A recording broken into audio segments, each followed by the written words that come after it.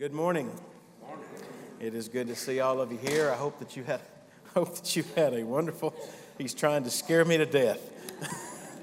I hope that you had a wonderful Thanksgiving and time spent with family. I was just telling Ted that we spent Thanksgiving with my in-laws up in South Carolina, and they had invited some friends over to eat with us on Thanksgiving Day, and one of the ladies they had invited we had met before. That used to be a neighbor, but no longer is a neighbor. Anyway, was inviting back. I won't bore you with the whole story, but she came in, and she's looking at me, and she goes, I know you.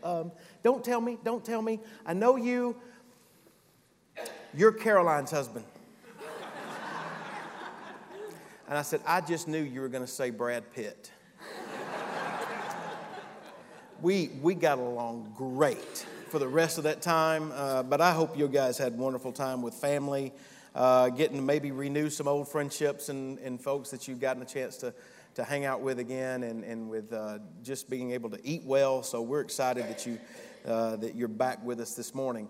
With Thanksgiving kind of in our rearview mirror, you know what's happening next, right? I mean, all you have to do is listen to the radio. And all you have to do is watch TV and listen to the ads that are coming on. Many of you probably already got your Christmas decorations up, and you've got everything done out. If you've been over toward the mall, you know what's happening because of the traffic that's over there. And for all of you Hallmark Channel lovers, you've got your movies, and you can watch those. I told the first service, I think it probably takes that the season in which they show those movies lasts longer than it takes to actually film one of those movies. But if you enjoy those, you're getting your fix in, and obviously Christmas is upon us. But, as the song says, it's the most wonderful time of the year. But one that I read this week wrote this. He says, there is, however, a sadness and a darkness lurking beneath the traditions and the holly jolly attitudes that we put on. It manifests as anxiety and frustration and a tiresome hurriedness. He says we must do this, make this, give this, buy this, watch this, visit this.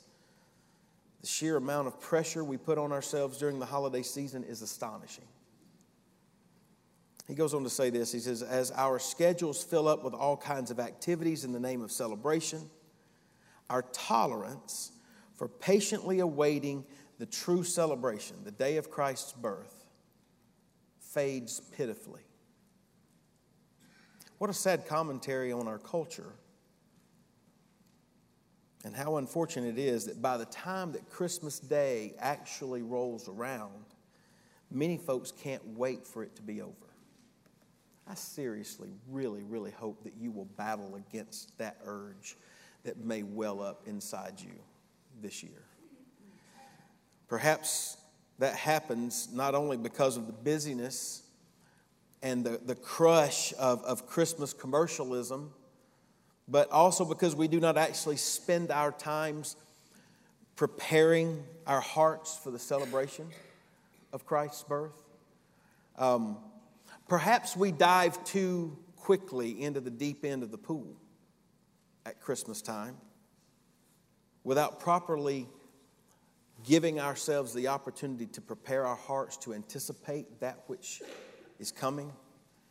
And we fill our minds with the fact that all of this has to be done, and this needs to take place, and this party needs to be organized. And in the meantime, we don't fill our minds with the awe and the wonder of exactly what Jesus came to do.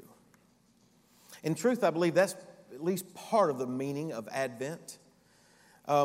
Advent is the time on the church calendar that occupies the 4 Sundays that precede Christmas. And for some of you, the observance of Advent was probably something that may have been a major part of your upbringing. It was just as natural as anything else was at the Christmas time of the year. For others of you, that may not be the case, and you may not, even though you're familiar with it, you may not know exactly what all that may mean.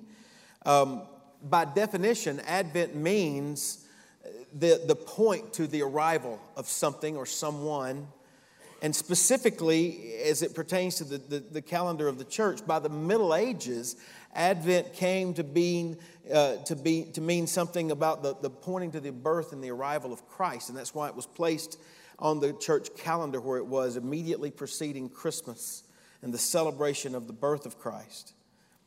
And as such, the observance of Advent really is there to point us to that major event that is going to happen. And in some respects, particularly in our culture, it comes along to kind of slow us down. It comes along to force us to, as Christians, to wait.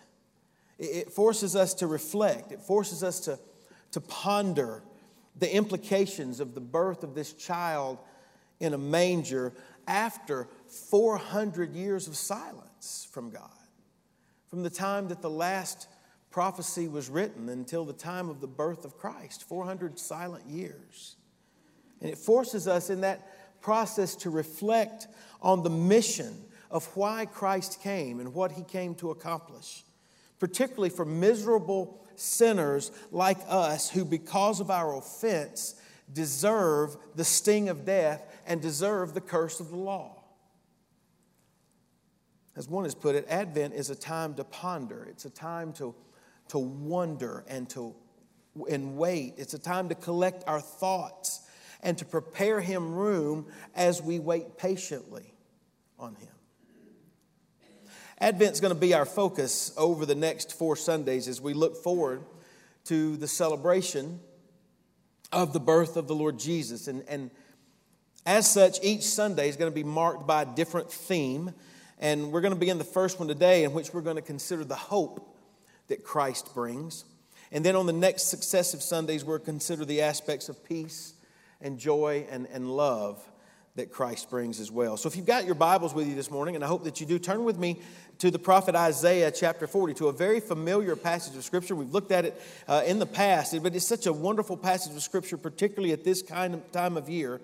And I want us to consider the promise of the Messiah, or the promise of the Messiah and the birth of Christ, the hope that brings to our lives. Now, before I read the passage to you, I think it's important that I set it up for you so that you understand some of the historical background that's included here. The prophetic words of Isaiah here in chapter 40 were written to a people who would live after he died. These words were written to the children of Israel who would ultimately be taken into Babylonian captivity by King Nebuchadnezzar and his forces in 586 BC. And at the time of their captivity, their Judean homeland had been completely leveled. The temple had been burned to the ground that Solomon had built. It was completely demolished. And now the people of Israel had been taken away, and they lived in Babylonian captivity. They lived as household slaves and servants to the Babylonians. And what that means is that this message of Isaiah's prophecy was intended for folks who had lost their hope. In fact, they were the epitome of hopelessness. They were the embodiment of what it meant to be discomforted.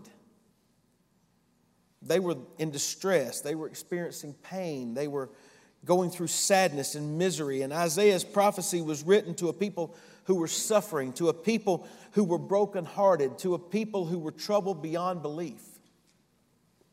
And I have no doubt that there are some of you in this room who can identify with them. No, you're not slaves and servants in a Babylonian household, but nevertheless you know what sadness feels like.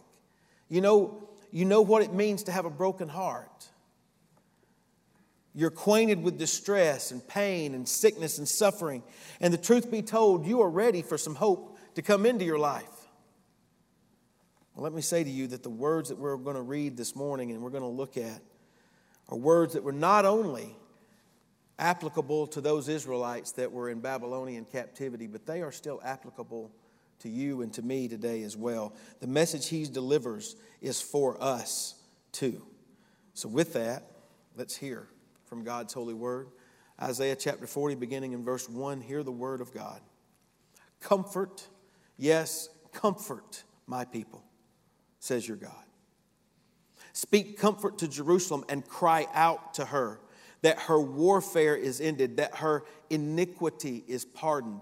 For she has received from the Lord's hand double for all her sins. The voice of one crying in the wilderness, Prepare the way of the Lord. Make straight in the desert a highway for our God. Every valley shall be exalted, and every mountain and hill brought low. The crooked places shall be made straight, and the rough places smooth. The glory of the Lord shall be revealed, and all flesh shall see it together, for the mouth of the Lord has spoken. The voice said, cry out. And he said, what shall I cry out? All flesh is grass, and all its loveliness is like the flower of the field. The grass withers, the flower fades, because the breath of the Lord blows upon it. Surely the people are grass. The grass withers, the flower fades, but the word of our God stands forever. O Zion, you who bring good tidings, get up into the high mountain. O Jerusalem, you who bring good tidings, lift up your voice with strength. Lift it up, be not afraid. Say to the cities of Judah, behold your God. Behold, the Lord God shall come with a strong hand, and his arm shall rule for him. Behold, his reward is with him, and his work before him. And he will feed his flock like a shepherd. He will gather the lambs with his arm and carry them in his bosom and gently lead those who are with young. Brothers and sisters, this is the word of God for the people of God. Let's pray together this morning. Lord, we thank you for your goodness and your mercy to us. And in this season of Thanksgiving, and as we begin to prepare our hearts, looking forward to the birth of your Son and our Savior, I pray that we would continue to be thankful people, recognizing that every good and perfect gift ultimately comes from you. And so we, your people, gather together on a day like today with our Bibles open and our hearts open and our ears open to what you would say to us. And we ask you that you would feed us from the bread of life this morning, that you would satisfy our hearts with that which only you can give us, and that you would recalibrate, refocus, retune our thoughts and our vision away from the things that perhaps are clamoring, constantly making noise in our lives, and help us to focus in on you, to see you for who you truly are, and then to be able to live our lives accordingly in light of that truth. So I pray all this would happen so that you would receive all the glory and all the honor and all the praise, and our lives would reflect the truth and reflect your beauty. We pray this in Christ's holy name. Amen. Now, this passage that I just read for you, as you can imagine, to a bunch of displaced Jews who were now slaves to the Babylonians, well, this message of comfort and hope would have been welcome news.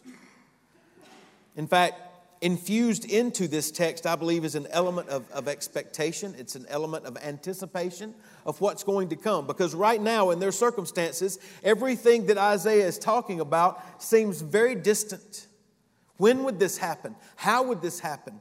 When would it come about? The passage itself is interesting in that it's broken down into 4 distinct parts. And each part represents, is identified by a specific voice that speaks comfort and hope to these needy people that are captive. And it assures them that they'll eventually be brought back to their homeland. And I want us to look at each of those voices independently of one another, and then maybe try to synthesize the message that they bring together. The first voice we realize comes there in verse 40, or chapter 40, verse 1 and 2. And let me read part of that again for you. It says, comfort, yes, comfort my people, says your God. Speak comfort to Jerusalem, and cry out to her that her warfare is ended and that her iniquity is pardoned. Now, for us to understand the impact of such an announcement, we've got to understand why Israel was in the predicament that they were in. They were there, they were enslaved to the Babylonians because they had worshiped false gods, because they had dealt unjustly with one another, because they had engaged in immorality, and they had treated God's messengers with contempt and with hostility. And as a result, God punished them by allowing other nations to come in and conquer them and take them away into captivity. But be that as it may, here in these verses we recognize that in spite of all of that, there was still hope. In spite of the fact that they were undergoing punishment for their sins, they still had hope. It's a verse that tells us that God still loved them. He had not turned His back on them and forsaken them completely. He wanted them to know that they would not remain in captivity forever. And consequently, God sends His prophet Isaiah to His people to tell them to be comforted. And Isaiah's message of hope and comfort was that their warfare or their severe trial was over, that their punishment had reached its conclusion, that they had been pardoned for their iniquities. In other words, Isaiah announces that to them, their sins had been forgiven. And their comfort lay in that hope. The hope of God's wrath against their sin having been satisfied. Now, I want you to consider what good news that would have been. Consider the hope that would have brought. You see, though it had been dark, and though it was still dark at the moment, through Isaiah's prophetic word, they realized that there was light at the end of the tunnel. They realized that there was hope. The days of distress would not last forever. And here's what I want you, there's some of you in this room, I have no doubt, who need to hear that. You need to hear the same message. You need to know that there is hope for you. You need to know that you too can experience pardon. And you may say, you don't know where all I've been, and you don't know what all I've done, and you don't know all the places that I've gone to and the things that I've engaged in. And I would say I don't, but I do know this. According to the Scriptures, you can be set free. You can be set free from your bondage and the sin lifted. This is where these ancient writings, this is where the prophet Isaiah finds its significance for you and for me. You see, the pardon from sins that these ancient Israelites received came on the basis of the same pardon that you and I receive. In other words, they recognized that they could receive pardon because the same event that you and I can recognize we receive pardon. For them, it was something that would happen in the future. For you and me, it's something that happened in the past. And what that is that over 2,000 years ago, Jesus Christ was crucified on a cross. And on Him, all of the sins of the world were laid upon Him. And He was nailed there for the punishment of our sins. And as one has stated, through the cross, though the cross is an event in history, it transcends history. It is an eternal event. And its significance reaches to all humanity across all time. Christ died so that sinners from across the globe and across the centuries might be released from their bondage to sin and receive pardon. And I want you to know that was the same hope that these Israelites who were in Babylonian captivity had, and it's the same hope that you and I have. It is based in what Jesus Christ has done. And consequently, what the prophet Isaiah announces here was not only a good news of hope for those ancient Israelites, it's good news of hope for you and for me. And that's the first voice that I want you to hear on your outline this morning. Notice this, the first voice of hope announces salvation to those whose sins are pardoned through Christ. Salvation comes to those whose sins are pardoned through Christ. And that's good news. It's good news that brings comfort. You know, whether you realize it or not, it's the greatest need that you have. You may think that the greatest need you have right now is to have some sort of infusion of financial aid into your life to help you get through this Christmas season. Because you got all these presents that's got to be bought and you're not sure how they're going to get them. Maybe you think that the greatest hope you have right now is that this broken relationship that you had really hoped would be fixed by now is still not fixed. And it's brought great sadness to your life and emotional distress. And so you really want this relationship to be fixed. And that may what you believe to be the biggest need that you have. What I want you to know is on the authority of God's Word, the greatest need that you have and that I have is not something to fix our finances or fix our struggles with our friends or our family. It's not emotional. It is not physical. The greatest need any person can have is that they need to know that they have received pardon for their sins. And the only way that happens is through recognizing what Jesus Christ has done. In fact, the true meaning of Christmas is that Jesus was born in order that He might die in the place of sinners, that He came to save people from their sins. And this first voice of hope that we hear from this text announces to us that salvation comes to those who have been pardoned through Christ. But then Isaiah continues. His message from hope is not yet complete because, in fact, in verse 3, this voice speaks out once more to those exiled Israelites. And what we hear in this verse, we recognize that Isaiah speaks hope to the captives by letting them know that they would not be slaves forever. The voice tells them to build a highway in the desert. He says, prepare the way of the Lord. Make straight in the desert a highway for our God. Now, commentators are kind of divided on how they interpret this. For some, they look at this and go, okay, the distance between Babylon and Judah was so far, but they were going to prepare a way in that desert. And God would lead out in front of them, and they would follow, and He was going to make all the crooked places straight, and He was going to bring the high places low and the low places high. Other commentators said, no, it's more of an accurate description of what the land of Judah looked like right now. Because, as I said, when the land of Israel had been invaded by those foreign captors, they had leveled it. And all the places where all of the wonderful pictures that we get in the Pentateuch of land flowing with milk and honey, it was no longer flowing with milk and honey. It was a dry, deserted place. And all of the people that once populated had left. And so they're saying, no, this is more of what is being talked about. And Judah had become a wasteland.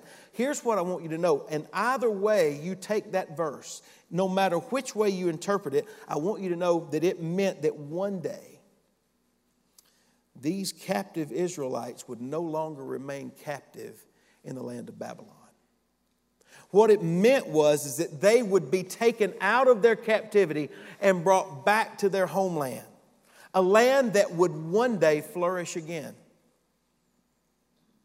The question that really concerns me about this text, and has always sort of tripped me up when I first read it, is what does it mean when he says he's going to make the crooked places straight?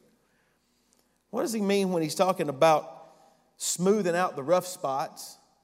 How are we to understand, how are we to interpret what Isaiah says here? Well, in the New Testament, we learned that it was John the Baptist who was the voice of one who came crying in the wilderness to prepare the way of the coming Messiah.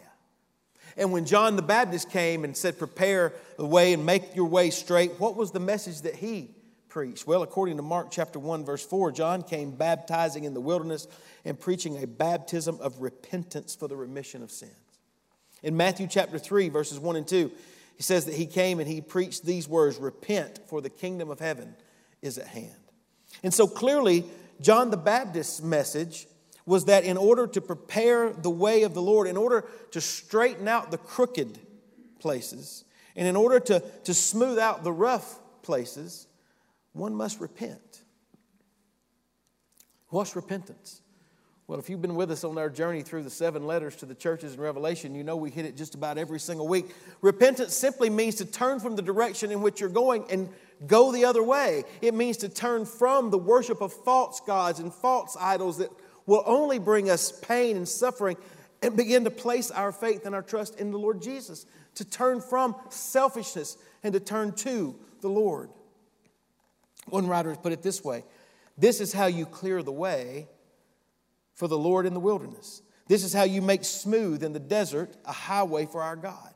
This is how you build a highway to your heart for God. And when you do that through repentance, God responds by showing you His glory. And in that we recognize the second voice of hope in this passage. Notice the second point on your outline. It's this. The second voice of hope cries out for repentance so that God's glory may be revealed.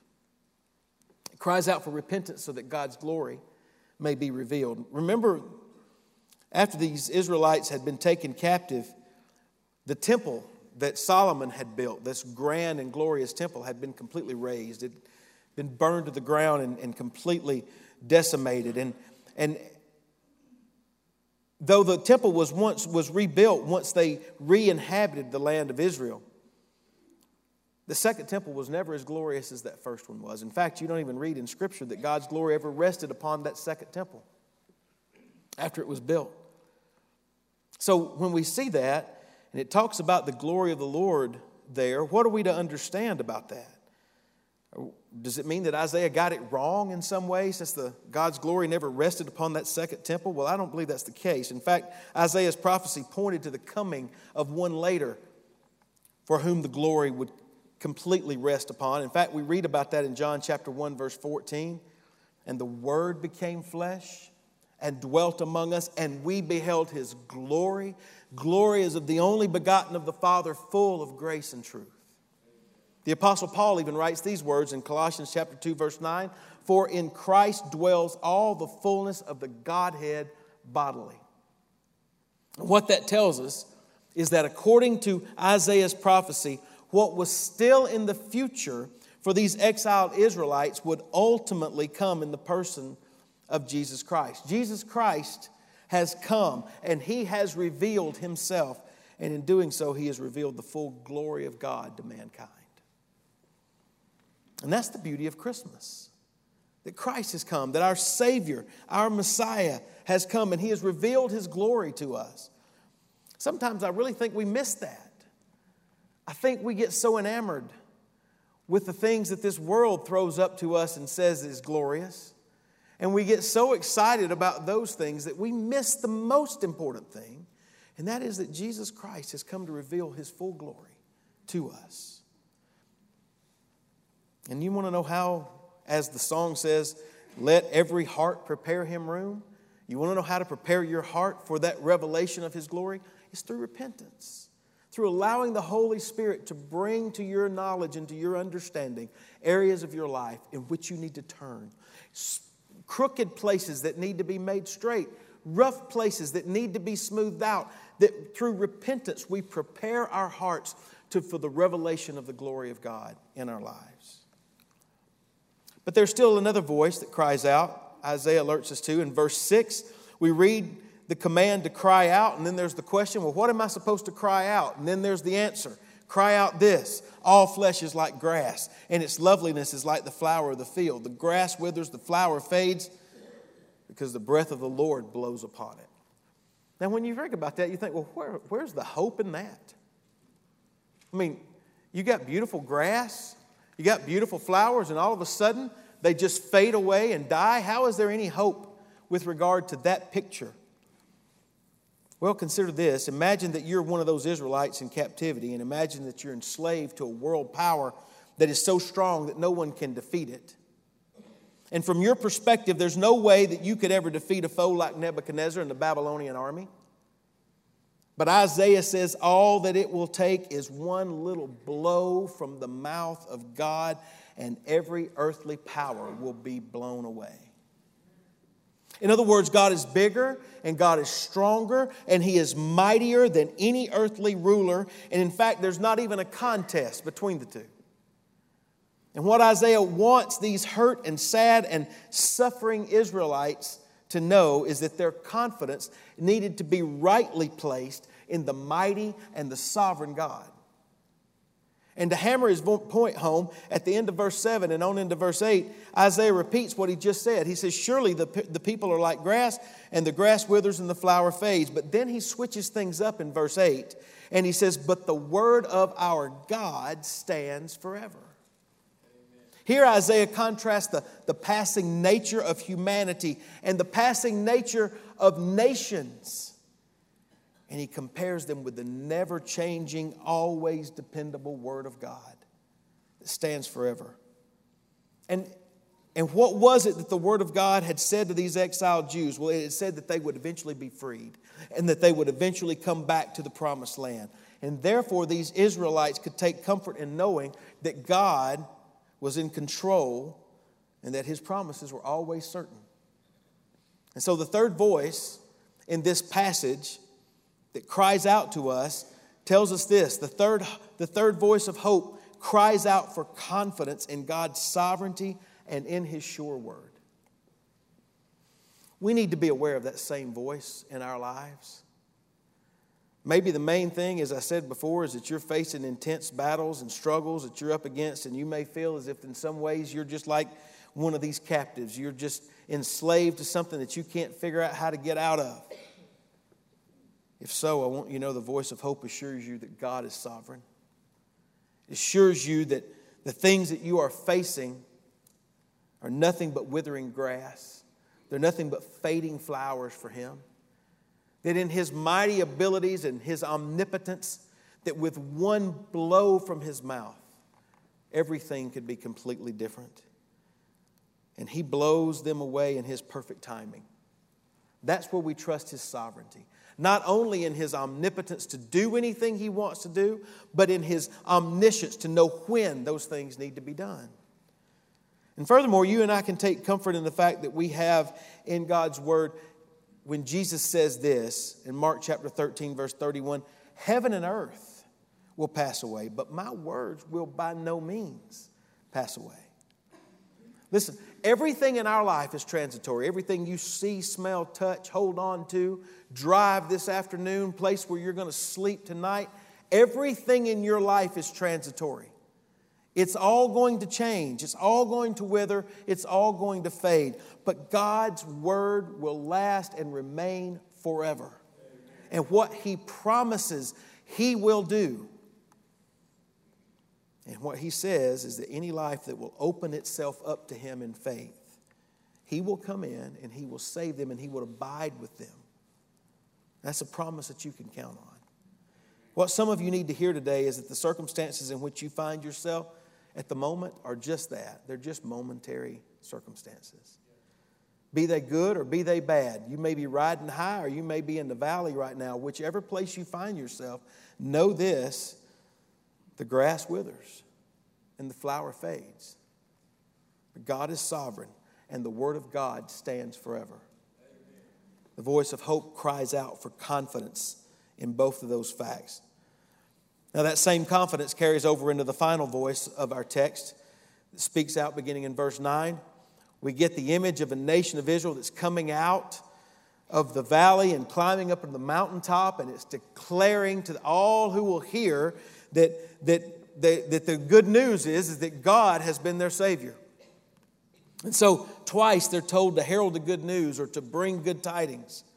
And the good news for them in that day was that God was going to act on their behalf to defeat Babylon and to release them to go back to their homeland. And then you get what I believe is one of the more beautiful pictures in all of the Bible with regard to God. Todd Bevel is sitting right over here. Todd has always told me that I learn by contrasts.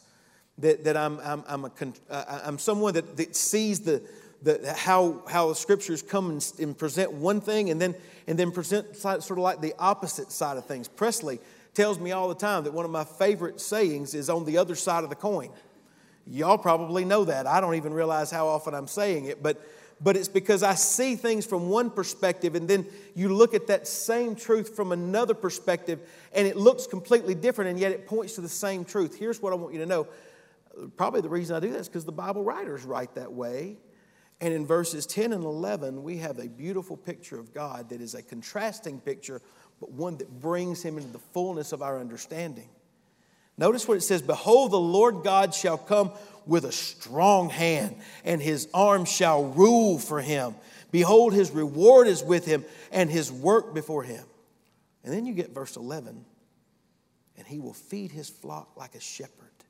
He will gather the lambs with His arm and carry them in His bosom and gently lead those who are with young."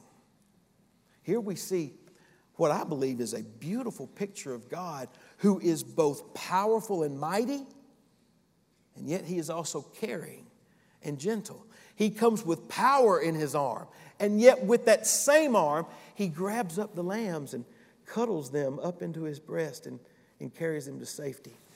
Now consider the hope that is there in that picture and how it would have brought hope and anticipation to the hearts of those Israelites who were in captivity. It told them that God would not only come and fight for them, but it also told them that He would gently lead them and care for them. And in this we get a picture of God's judgment on His enemies, but also on His blessings on His children. And that's the fourth point that I want you to see. The fourth voice of hope proclaims that God is both tough and He is tender. He is tough and He is tender. He is tough on His enemies. He is tender with His children. Now, friends, that was not only good news for those children of Israel, that's good news for you and for me too. Because you see, the good news of the gospel is that by His life and by His sacrificial death and His victorious resurrection, Jesus Christ has defeated our greatest enemies. He has defeated sin and death and the devil. And by doing so, Jesus offers the blessing of salvation for all who will trust in Him. The good news is that Christ came to set captives free. He came to bring peace and to make peace between God the Father and sinful humanity. And as Isaiah says in verse 10, God's arm is mighty. It's a mighty arm for winning that battle. But then as verse 11 says, His a loving arm for carrying weary lambs just like you and just like me. And that's a word of comfort. That's a word of hope. And it proclaims our hope is in God, who is both tough and tender. And so when we look back on this passage, we realize it's a message sent to a bunch of exiles who were suffering and who were going through difficult times. And we realize that it's a message of hope. And in fact, as I read an Advent devotional this week, it says this: for hope to exist, unfortunately, it looks like there has to be hopelessness first. A perfect world wouldn't have any need of hope. Deliverance arrives undeservedly and perhaps unexpectedly, just as in the unlikely way God came to earth to provide a once and for all substitute for the sins of all men on that first Christmas. And that's why things can look bleak, but that's where hope lives. Some of you need to be reminded of that. And as such, a reminder should tell us that as we look expectantly toward Christmas, we have to be careful not to allow ourselves to become sidetracked by all the trappings of commercialism and consumerism, so that we minimize and even forget that the message of Christmas is that Jesus Christ was born to die. He died to defeat sin and Satan, and He lives forevermore as our great shepherd who will lead us and will take us safely home to be with Him forever. And there is comfort in that assurance. And that's the reason that we have hope at Christmas. And that's what leads me to my sermon in a sentence. Attempting to take these voices and harmonize them to put them into one sentence, a long one, nevertheless. Here's what we learn. We can wait in hopeful anticipation of Christmas because we're certain of the salvation that Christ has secured for us, confident in God's promises and power, and assured that the same Christ who fights for us will also carry us home. That's why I think Advent is such an important time, because I believe it really is there to recalibrate our thinking. And it forces us to consider the fact that our hope rests not in our circumstances, but in the one who is faithful to His promises. And it reminds us that with the birth of Christ, the Prince of Peace has come. And it also forces us to recognize that His birth ultimately led to His death on the cross, by which He took upon Himself the punishment that was rightly ours. And it also forces us to recognize that even though He died, He did not remain dead, but He rose again on the third day, thereby defeating our greatest enemies. And observing Advent then really drives us to this understanding. As we sit where we sit at this day and time, we recognize that in many respects we have a lot more in common with those captives in Babylon than maybe we thought.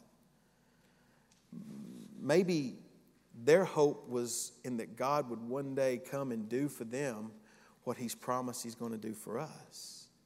He was going to take them from their captivity and bring them back to their homeland. And they waited on Him to do it. And you and I sit here and we wait on the day when the Archangel Gabriel will blow his trumpet and the King of Kings and Lord of Lords will split the eastern sky, and He will come back and He will redeem us and grab us to Himself, and then He will establish His earthly kingdom and we will reign with Him forever.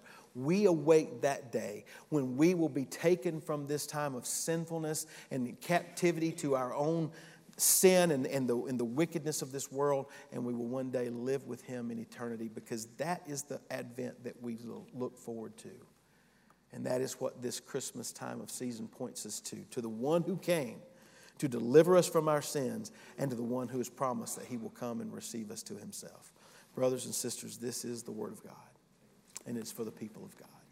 Let's pray together. Father, we thank you for your goodness and for your mercy to us. We thank you for this season in which we look forward to the celebration of the birth of your Son. But I do pray that you would help us in the midst of all of the joys that comes during this time of year, that we not go so fast that we fail to really allow our hearts the time to ponder on these deep issues and allow anticipation to build. Help us to continue to look toward you, our only source of hope.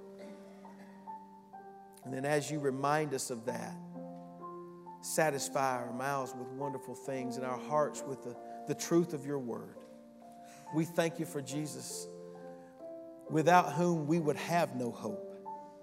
We thank you for sending him to die in our place, to rise again, and we're thankful for the promise that one day you will return for us. We praise you for that hope in Christ. In Christ's name, amen.